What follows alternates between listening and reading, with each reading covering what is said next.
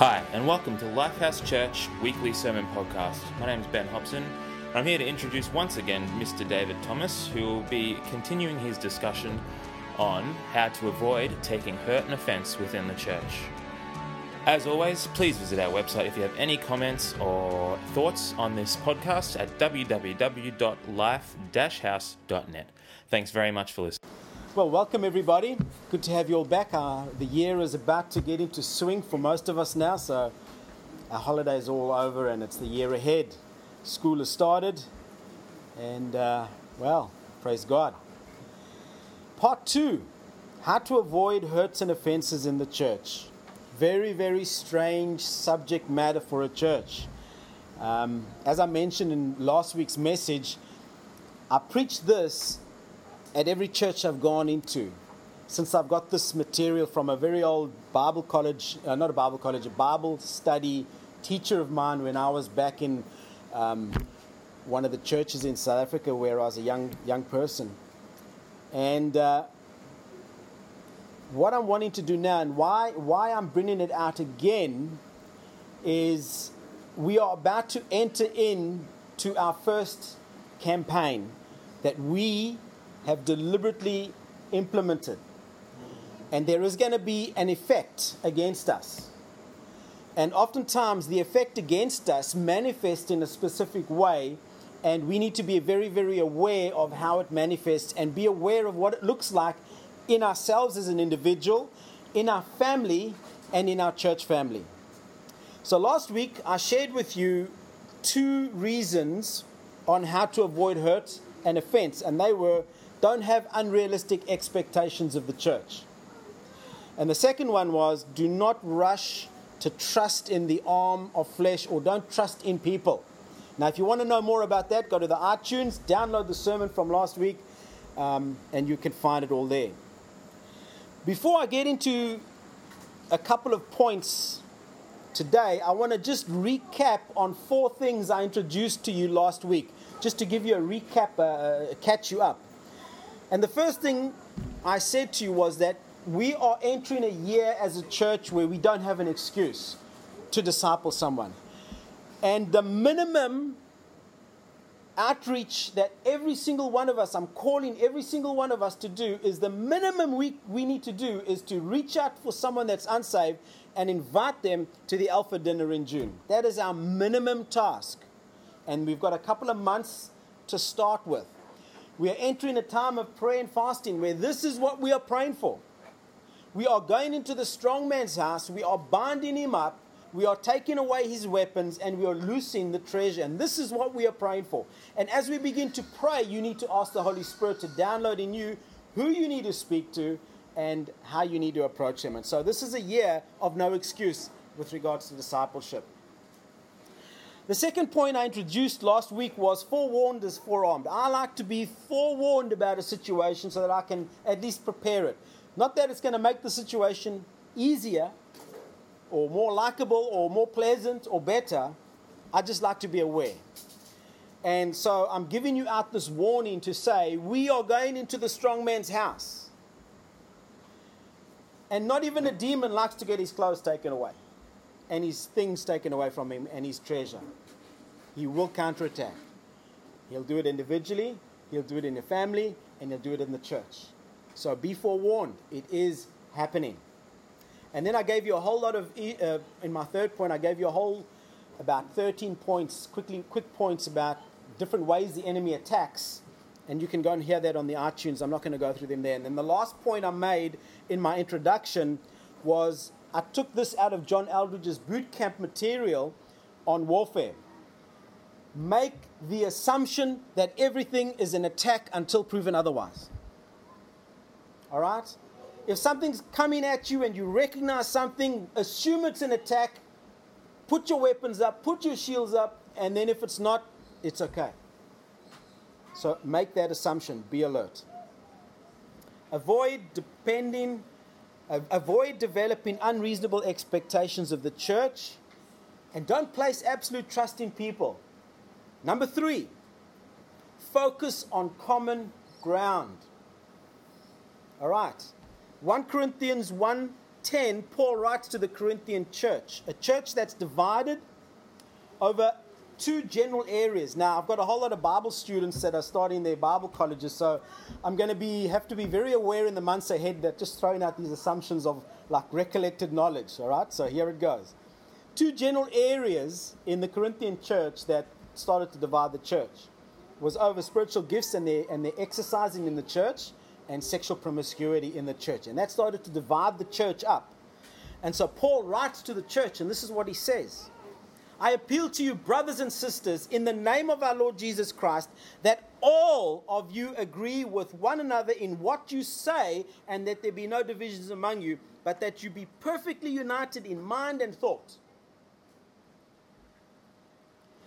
If you go and look at the state of the church at the birth of the church in the book of Acts, there were certain things that took place there. Now you've got to remember, this church was comprised of all kinds of people, and yet Luke, when he writes Acts, he says they devoted themselves in Acts chapter 2 verse 42 to the apostles' teaching, to fellowship, to breaking of bread, to prayer. Everyone was filled with awe at the many wonders and signs performed by the apostle. All believers were together and had everything in common. They sold property, possessions to give to anyone who had need. Every day they continued to meet together in the temple courts. They broke bread in their homes. They ate together with glad and sincere hearts, praising God and enjoying the favor of all people. And the Lord added to their number daily those who had been saved. Favor of the people, and God started to bring out blessing because of the unity, the common ground that was in existence within that church. We have more in common than not because we've got Jesus. However, unfortunately, but we all have opinions. Now I want you to start. Okay, I need to start teaching you how to look at people when I'm talking about this. So you got to look at me, all right? And then just out of the corner of your eye, just catch that person in the corner of your eye, each one. Yeah, you got him? You got that person? You see them? They have opinions.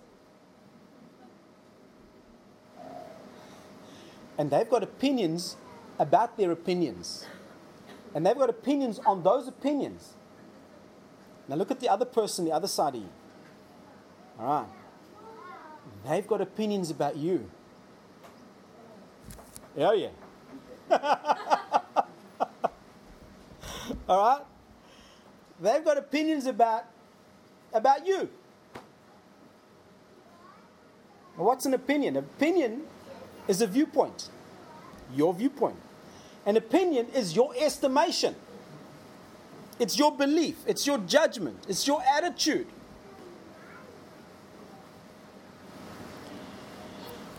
People with high opinions and are vocal about their opinions get hurt.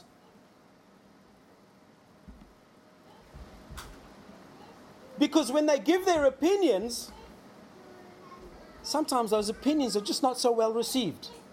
Okay? And then they get hurt.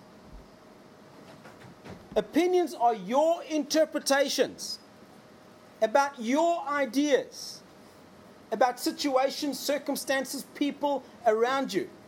They're not bad.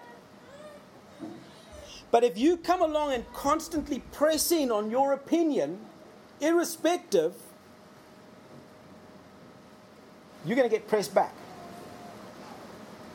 And that's where hurt comes, that's where dissension comes, that's where division comes, and that's where we start focusing off common ground.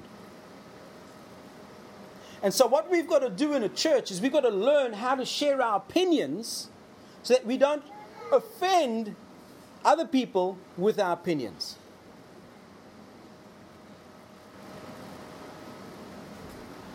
I appeal to you, brothers and sisters, in the name of our Lord Jesus Christ. There's the common ground. That all of you agree with one another in what you say, and that there be no divisions among you, but that you be perfectly united in mind and thought, operating as one. as we go into the school, we have to operate as one.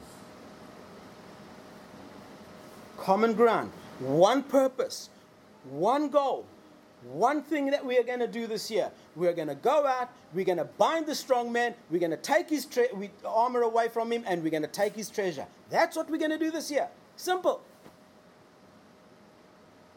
The Bible says, speak the same thing, so that there will be unity in the body of Christ. And the only way that there can be unity in the body of Christ is if we focus on common ground. And the easiest way to focus in on common ground is to base that common ground on an absolute, which is Jesus Christ. Paul writes to Timothy, and he says to Timothy in 2 Timothy 4, preach the word. Be prepared in season and out of season, correct, rebuke, encourage, and with great patience and careful instruction. What is he saying to Timothy? Preach the word, not your opinion. Now, we all have our opinions.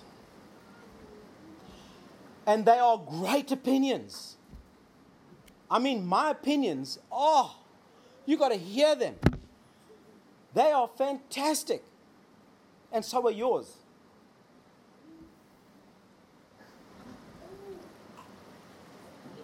But if we continually pushing our opinion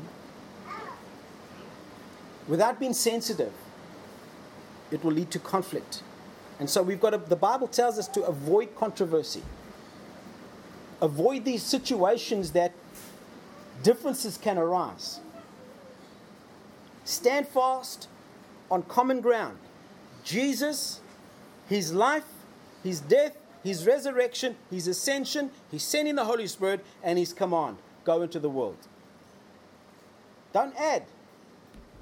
Proverbs 35-6 says, every word of God is flawless. He is a shield to those who take refuge in him. But do not add to his word, or he will rebuke you and prove you a liar. So what does this attack look like when it comes? The religious spirit appears like an angel of light. And he will come in and he will make your opinion be the greatest thing since sliced bread. And cheese. And he will build this opinion up in you to an extent that you will go and share this opinion, and before your opinion, all other opinions must bow. And pride comes in at that point. See the person there? They've got an opinion too. Person there, they've got an opinion too. And so we need to be very aware that we focus in on common ground.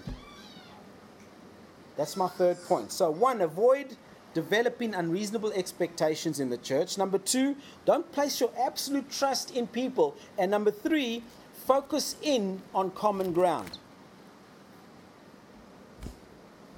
Number 4, don't expect the church to be perfect. Okay? Now, I exercise. Look at the person next to you. And think in your head there, that person is not perfect. Now remember, they're looking at you too, right? I heard a sermon ages ago. I can't even remember who the preacher is. Maybe it was Derek Prince or someone like that. But he said, if you're looking for the perfect church, and you, was it Derek? Yeah, okay. and you're walking around looking for the perfect church, and you come to the edge of a church door, and you're about to go in, and you think, this is the perfect church, don't go in, because the minute you go in, it's not perfect anymore. This is what Paul writes. Interesting. Romans 7 verse 8, chapter 18. Romans chapter 7 verse 18. For I know that good itself does not dwell in me. That is, in my sinful flesh. Anything in my flesh is not good. For I have the desire to do what is good, but I cannot carry it out. If I have to operate from my flesh, if I want to do something good, it's not going to happen from my flesh. For I do not do the good I want, but the evil I do not want to do, that I keep on doing. It's remarkable. The greatest writer of the New Testament comes along and says, I got some bad stuff in me. Like us, he experiences troubles. He experiences problems in his flesh. He has a fight to do what is right. He is the leading author of the New Testament.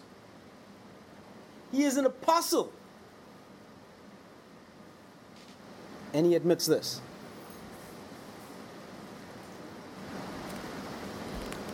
Person next to you, the person on the other side of you, we are imperfect, and we are the church this side of glory. The church that side of glory is perfect. The church this side of glory is imperfect. And since the church is made up of us who have imperfections, there will never be such a thing as a perfect church. And so if you are coming to a church and you come into a church and you are expecting it to be at a specific level of perfection, not going to happen. And remember what I said about expectations. You will get hurt. You got to get this understanding into your mind and into your heart and into your spirit. Because the more unrealistic your view is of the church, eventually the more disillusioned you are going to become, the more hurt you're going to become, and you will become a displaced Christian. In other words, a Christian that starts to wander from church to church to church. Paul writes to the Philippians in chapter 2, he says, listen to this is brilliant. Therefore, my dear ones, and I'm reading out of the Amplified, as you have always obeyed my suggestions, so now, not only with the enthusiasm you now show in my presence, but much more because I'm absent. Now this is it. Work out, cultivate, carry out to the goal, and fully complete your salvation with reverence and awe and trembling. And this is what I also like about the Amplified.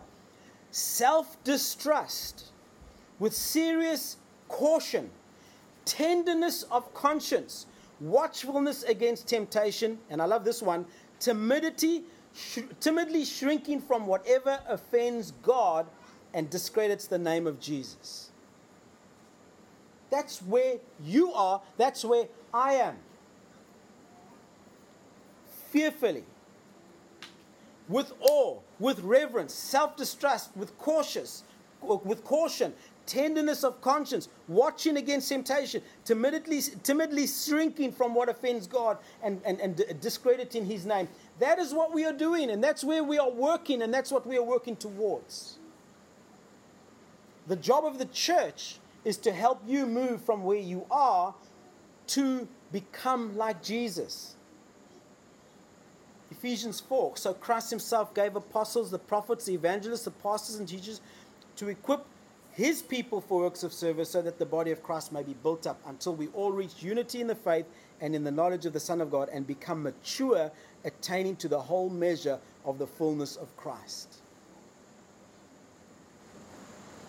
The religious spirit comes in. I want you to listen carefully. When the religious spirit comes in, certain things start to take place. The religious spirit is going to move you from Holy Spirit anointed grace life to legalism. One of the quickest ways you can find out that you are in the presence of someone manifesting or motivated by a religious spirit is when you continually feel inferior to that person. You will continually feel like a failure because a religious person will come over and want, I am perfect. And then you must do this. And in order for you to do this, rule 1, rule 2, rule 3, rule 4, rule 5.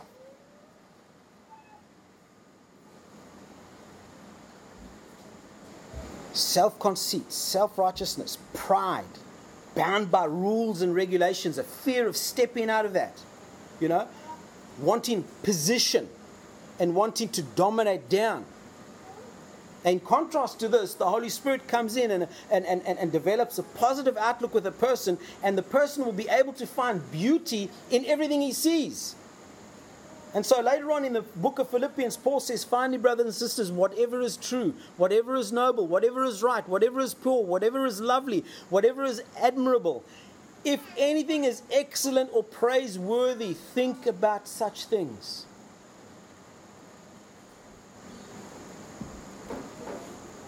Characteristic of a religious person is a negative person. One of them. Really just coming in at you and just saying, wrong, wrong, wrong. You must have these rules, these rules, these rules. And if you reach those rules, there'll be more rules, and there'll be more rules. And this is one of the things in Matthew 23 that Jesus hammered the Pharisees with. He says, you people are blind guides. You're making rules upon rules that you're not following and that the people have to follow. Don't expect perfection.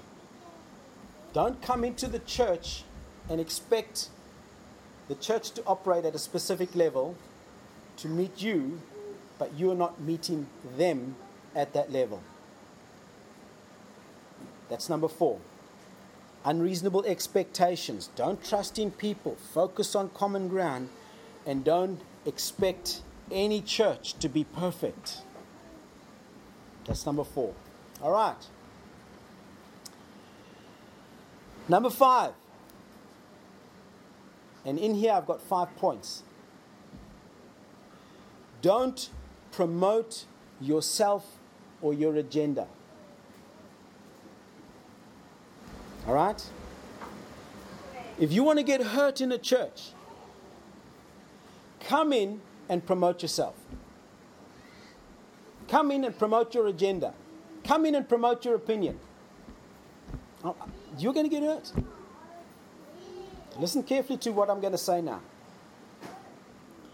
God has given every one of us giftings. God has given every one of us a ministry. God has given every one of us a call. And God has placed us within a specific body to carry out that. So how are you going to activate your ministry? Simple. God, your giftings, your action will open the ministerial doors. I'll guarantee you that time and time again. You walk into a church, God is going to open the door for you. God is going to activate your ministry for you. And your actions, what you do, how you do it, will open the door more than what you say. I preached a sermon a couple of years ago here. I developed it in South Africa in my first church about displacement Christians. How Christians get displaced. And this is pretty much similar to that kind of a sermon where a Christian will be displaced. They just become, they become Christians without homes. And they just wander from church to church. Sometimes it's the problem of the church, the local church, just hurting them. And sometimes it's them and their attitudes and how they behaved within the church. And then they develop this attitude and then they wander from church to church. Now, often what happens is they will walk into a church and they'll announce themselves. I have arrived. Hallelujah. You can roll out the carpet, thank you. Pastor, just announce me and step aside and watch what God does.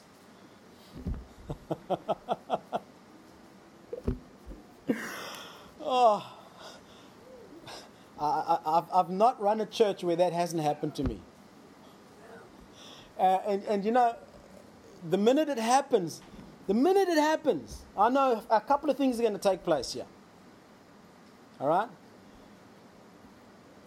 One, that person's going to get hurt. 2, my reputation's going to go down again. And 3, so is the reputation of this church. Paul writes to the Roman church, chapter 12, verse 3, he says, "For by grace given to me, I say to every one of you, Do not think of yourself more highly than you ought, but rather think of yourself with sober judgment in accordance with the faith God has distributed to each of you. I will guarantee you, as a pastor, has been running a church since 1987, I'll guarantee you this. Most church leaders, when new people walk into the church, are not listening to what's coming out their mouth, but they are watching with discernment about what God is saying and what God is doing and what that person's doing. Jesus says, take my yoke upon you, learn from me, I am gentle and humble in heart, and you will find rest from your souls. He goes on to say in John 7, whoever speaks on his own does so to gain personal glory. But he who seeks the glory of the one who sent him is the man of truth. There is nothing false about him. Another thing about this point that I'm raising here is, when you go into a church, avoid a competitive attitude. All right? Avoid a comparative attitude. A lot of people get into trouble in two ways. They will look at someone in the pulpit, or they will look at someone in the band, in the music team, and they will think, I want that, I should be there, that's my place. And they will go after that in an ungodly way and cause friction. They'll get hurt. God will open the door. Your gift will open the door. Your action will open the door. Not conflict, not comparison. Paul writes into the Corinthian church, 2 Corinthians 10:12, we do not dare to classify or compare ourselves with some who commend themselves. When they measure themselves by themselves and compare themselves with themselves, they are not wise. My third point under this section is that a philosophy of a Christian is that we're not here to outdo one another. We have to complement one another. We are one body. And so that body needs to work in sync, in synergy, together as one. And so the Bible says that we need to submit to one another. The Bible says that we need to prefer one another. Ephesians 5:21 and Romans 12:10. You can go and read that at home. Under this point again, don't expect to receive preferential treatment or get everything your own way when you come into a church. If you come into a church and you expect preferential treatment and the church gives it to you, the church is in sin. Did you know that? Yeah? This happens with famous people. They get saved and suddenly they get whisked onto the pulpit. Preferential treatment. And then they go down. And everyone's going, oh, what happened? Preferential treatment. They did not go through the training ground. This is what James says. But if you show favoritism, you sin and are convicted by law as lawbreakers. We are as one. We go into battle as one. And you're not always going to get your own way. Just a little side point about that is handling God's glory. This is just a little bit of a racket. If you're doing something and you really, and God's anointing's on it and you're blessed and things are happening and man, you walk away and you're feeling, whoa, that was great, what a fantastic service. And people are coming up to you and saying, praise God, brother, praise God, sister, that was fantastic. That is, the anointing of God is on you. The first thing you do when you get home is pass that glory on as if it's a hot rock in your hand, back to God. You don't want to get caught with God's glory on you. All right? As little time as possible, handle God's glory. Give it straight back to Him. Whatever you do, whether in word or deed, do it all in the name of the Lord Jesus Christ, giving thanks to God the Father through Him. I mean, even your actions sometimes need to be hidden. going into prayer and fasting now. Okay? I don't know what I either spoke about this on the podcast for spiritual warfare last week, but when we go and do this, we're not going to. Well, it might be too late now because this podcast is going out and it's like all around. But we're not going to walk around proclaiming, "Hallelujah, I'm fasting. Oh, I'm in a time of fasting. Hallelujah. The anointing is on me." We've been more than we are. We're not going to be doing that. We're going to go around normal. Act normal, behave normal, be normal, do our thing. Because be careful not to practice your righteousness in front of others to be seen by them. If you do, you will have no reward from your Father in heaven. I want my reward from my Father in heaven. Thank you. I don't want it from you. Amen? Same as you. I'd rather have God give it to me. That's just by the way. Free. All right, last point on this section.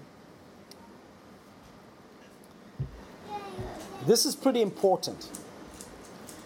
Avoid presuming, now we're going back to opinion now.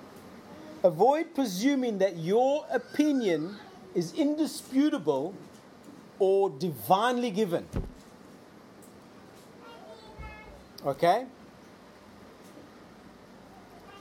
I was brought up in the Pentecostal church with the manifestation of speaking in tongues, interpretation of tongues, and we used to have to do it in our public services.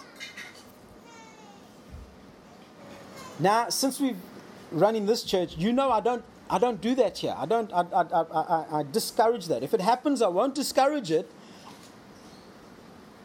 Because what I used to find happening is old brother so-and-so will jump up every week from the same pew and utter the same tongue that hadn't changed in decades.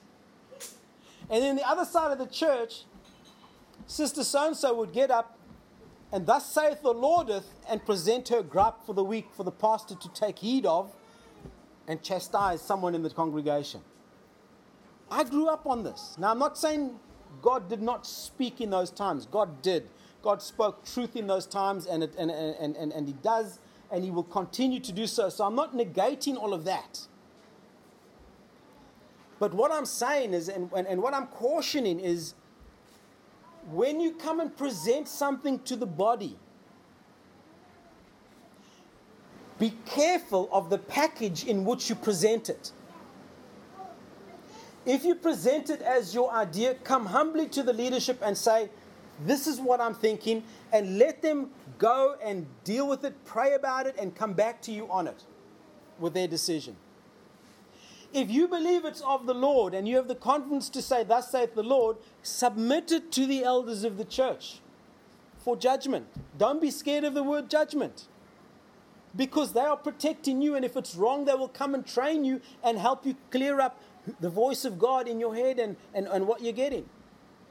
If you are a little bit unsure, but you really feel burdened that this is God speaking and you don't want to say, thus saith the Lord, come along to the elders of the church and say, I believe this is what God has given to me. Please, I'm submitting this to you. Pray about it and judge it.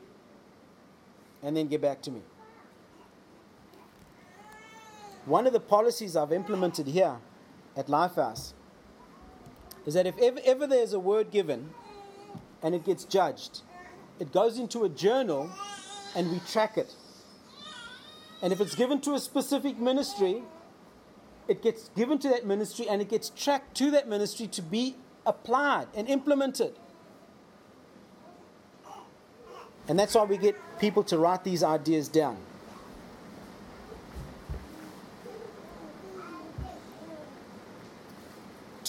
Corinthians 13:1. This will be my third visit to you. Every matter must be established by the testimony of 2 or 3 witnesses.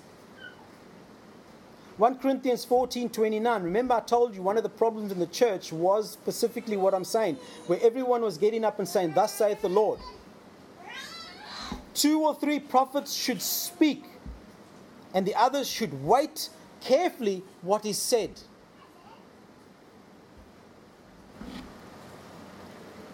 In the Old Testament, Moses writes in the book of Exodus, he says, "You shall not misuse the name of the Lord your God, for the Lord will not hold anyone guiltless who misuses his name."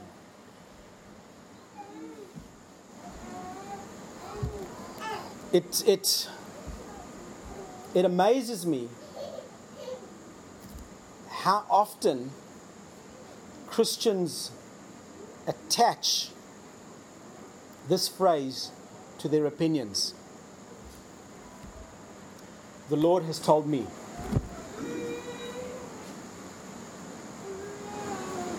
The Lord has told me. You know how rare it is that I do that? I'm terrified of doing that. I'm very careful of doing that. And I more often than cover myself. In other words, right, I'm covering my behind here, but with the Lord. Good practice by saying, this is what I believe God is saying. So if I stand before judgment, I say, well, I said this is what I believed. You probably say, you know what I said to you, so come out and say it.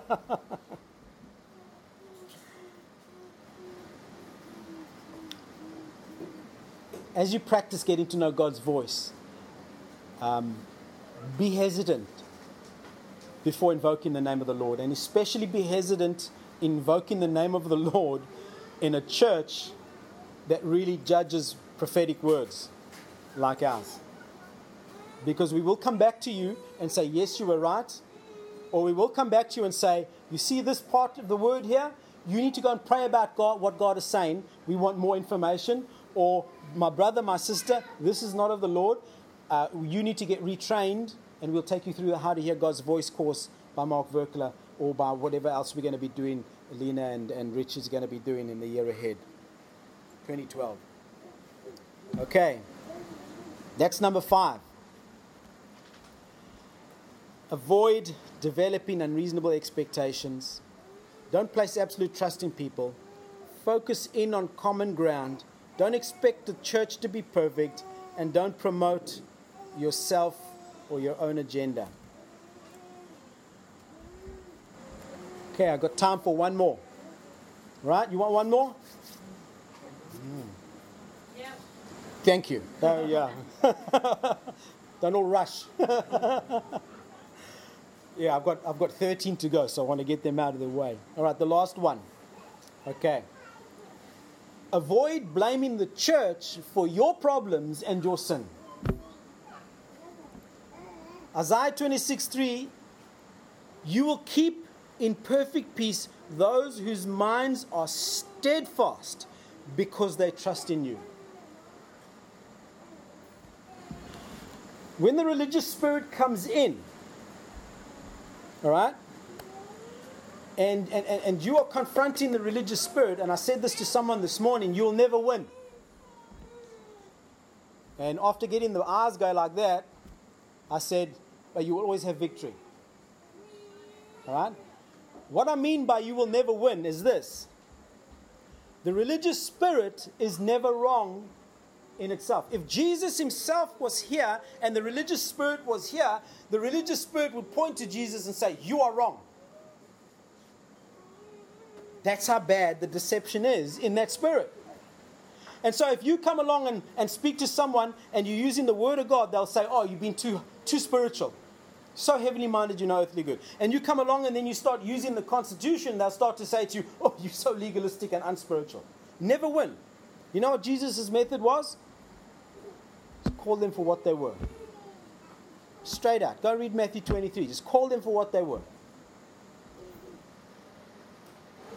The politically correct spirit, which is the evil twin brother of the religious spirit, never accepts responsibility or blame for their own personal decisions and choices. Look what's in the world there. They put in a label on every bad behavior and saying it's because of this that's happening. No, you're making a choice. That's why that's happening.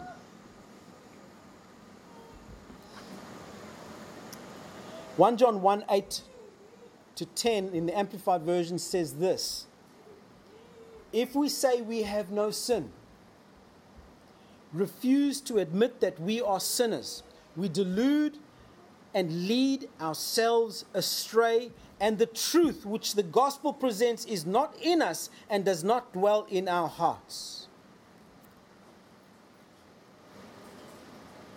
What does Paul say about his flesh? It's there.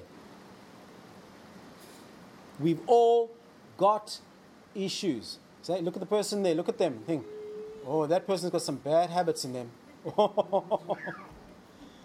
That person's dealing with some heavy stuff in their life. Oh, yeah. Just remember, they're looking at you. If we freely admit that we have sinned and confess our sins, He is faithful and just, true to His own nature and promises, and will forgive us our sins and dismiss our lawlessness and continuously cleanse us from all unrighteousness, everything not in conformity to His will in purpose, through thought and action. If we say and claim we have not sinned, we contradict His word and make Him out to be false and a liar, and His word is not in us. The divine message of the gospel is not in our hearts. The religious spirit says you have to be perfect to be able to minister. Not so. But don't come and blame the church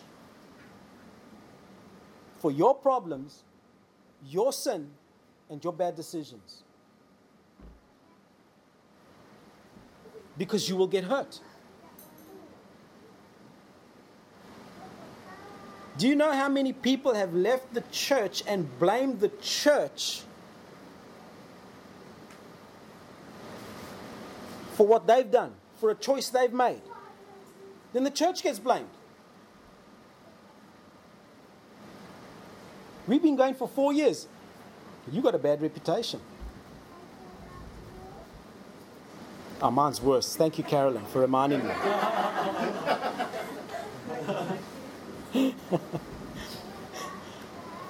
What sin does inside you is it puts stress in your life, whether you like it or not. Okay, so that flesh in you, and Joyce Meyer says it never gets any smaller.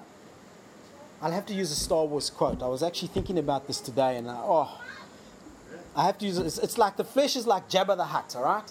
I was trying to use the Stargate one with a Goa'uld, but then people will think they're totally possessed by a Goa'uld. So, okay, your flesh is like Jabba the Hutt. It's just that big, fat toad thing, and it just like gulps and eats and just wants to satisfy all its desires. Now, your spirit, your heart, which God has placed, your new nature, which God has placed in you, the two produce a stress inside of you that explodes. Something's got to give. And either your heart gets, emancipated by starving, or your flesh, Princess Leia strangling him with a chain. You kill this thing every day. So sin produces the stress within you, and it explodes. And if it's habitual and God takes you into the training desert to deal, or the sin desert to deal with it, all these choices you start to make in that sin desert, if you're not listening to what God is saying, and His discipline moves from speaking to you to chastisement, to judgment, if you blame the church, you're going to get hurt. I love the sermon by Paul Scanlon. It confirmed so much of my thoughts, and I can't remember the exact title, but was Protecting the Baby. You know, where you protect the reputation of the church when these people rush off out there and just start to blame the church because of their problems and their sin.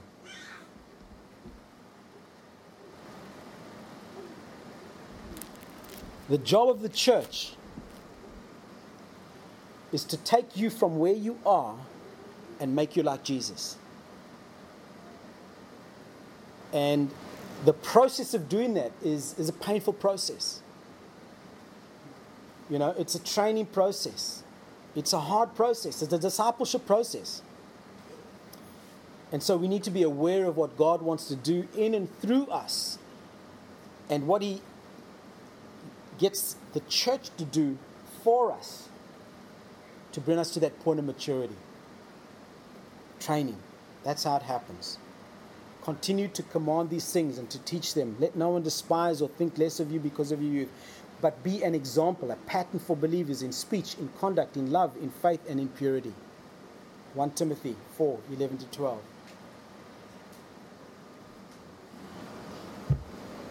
You know, as we go out to minister to this world and to this corner of the vineyard that God has called us to minister to, and as we start to reach out and touch people and bring them out of bondage, bring them out of that Isaiah 61 prison situation, I'm going to tell you something now. Let us teach them correctly from the beginning.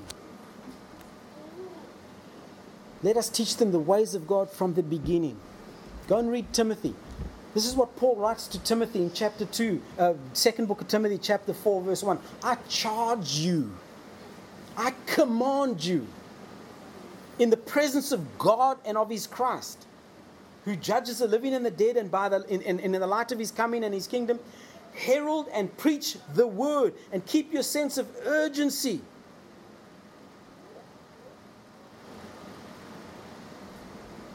He goes on and he says, whether the opportunity seems favorable or unfavorable, whether it is convenient or inconvenient, whether it is welcome or unwelcome, you as a preacher of the word are to show people in what way their lives are wrong and convince them, rebuking and correcting, warning, urging, encourage them, being unflagging and inexhaustible in patience and teaching.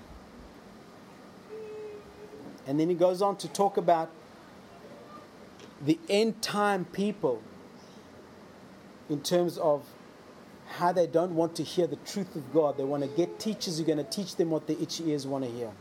Go and read that chapter. When training begins,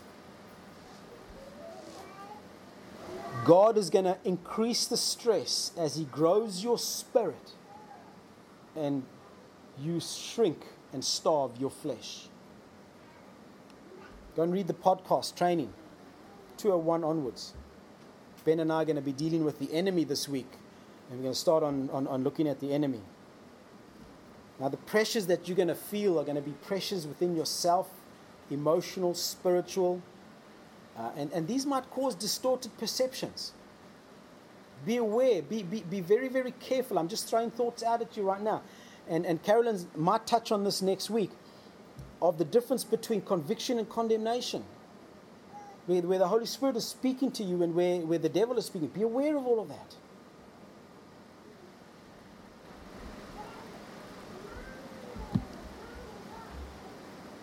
In all of the above, and I'm going to finish now, God is willing and able to take you through. He will take you through. No matter how deep your valley might be, he will be there with you. No matter what heat of the fire is going to come, he will be in the furnace with you. Remember the boys in Daniel, book of Daniel. And he was there in the furnace. Now you might not like the temperature, okay?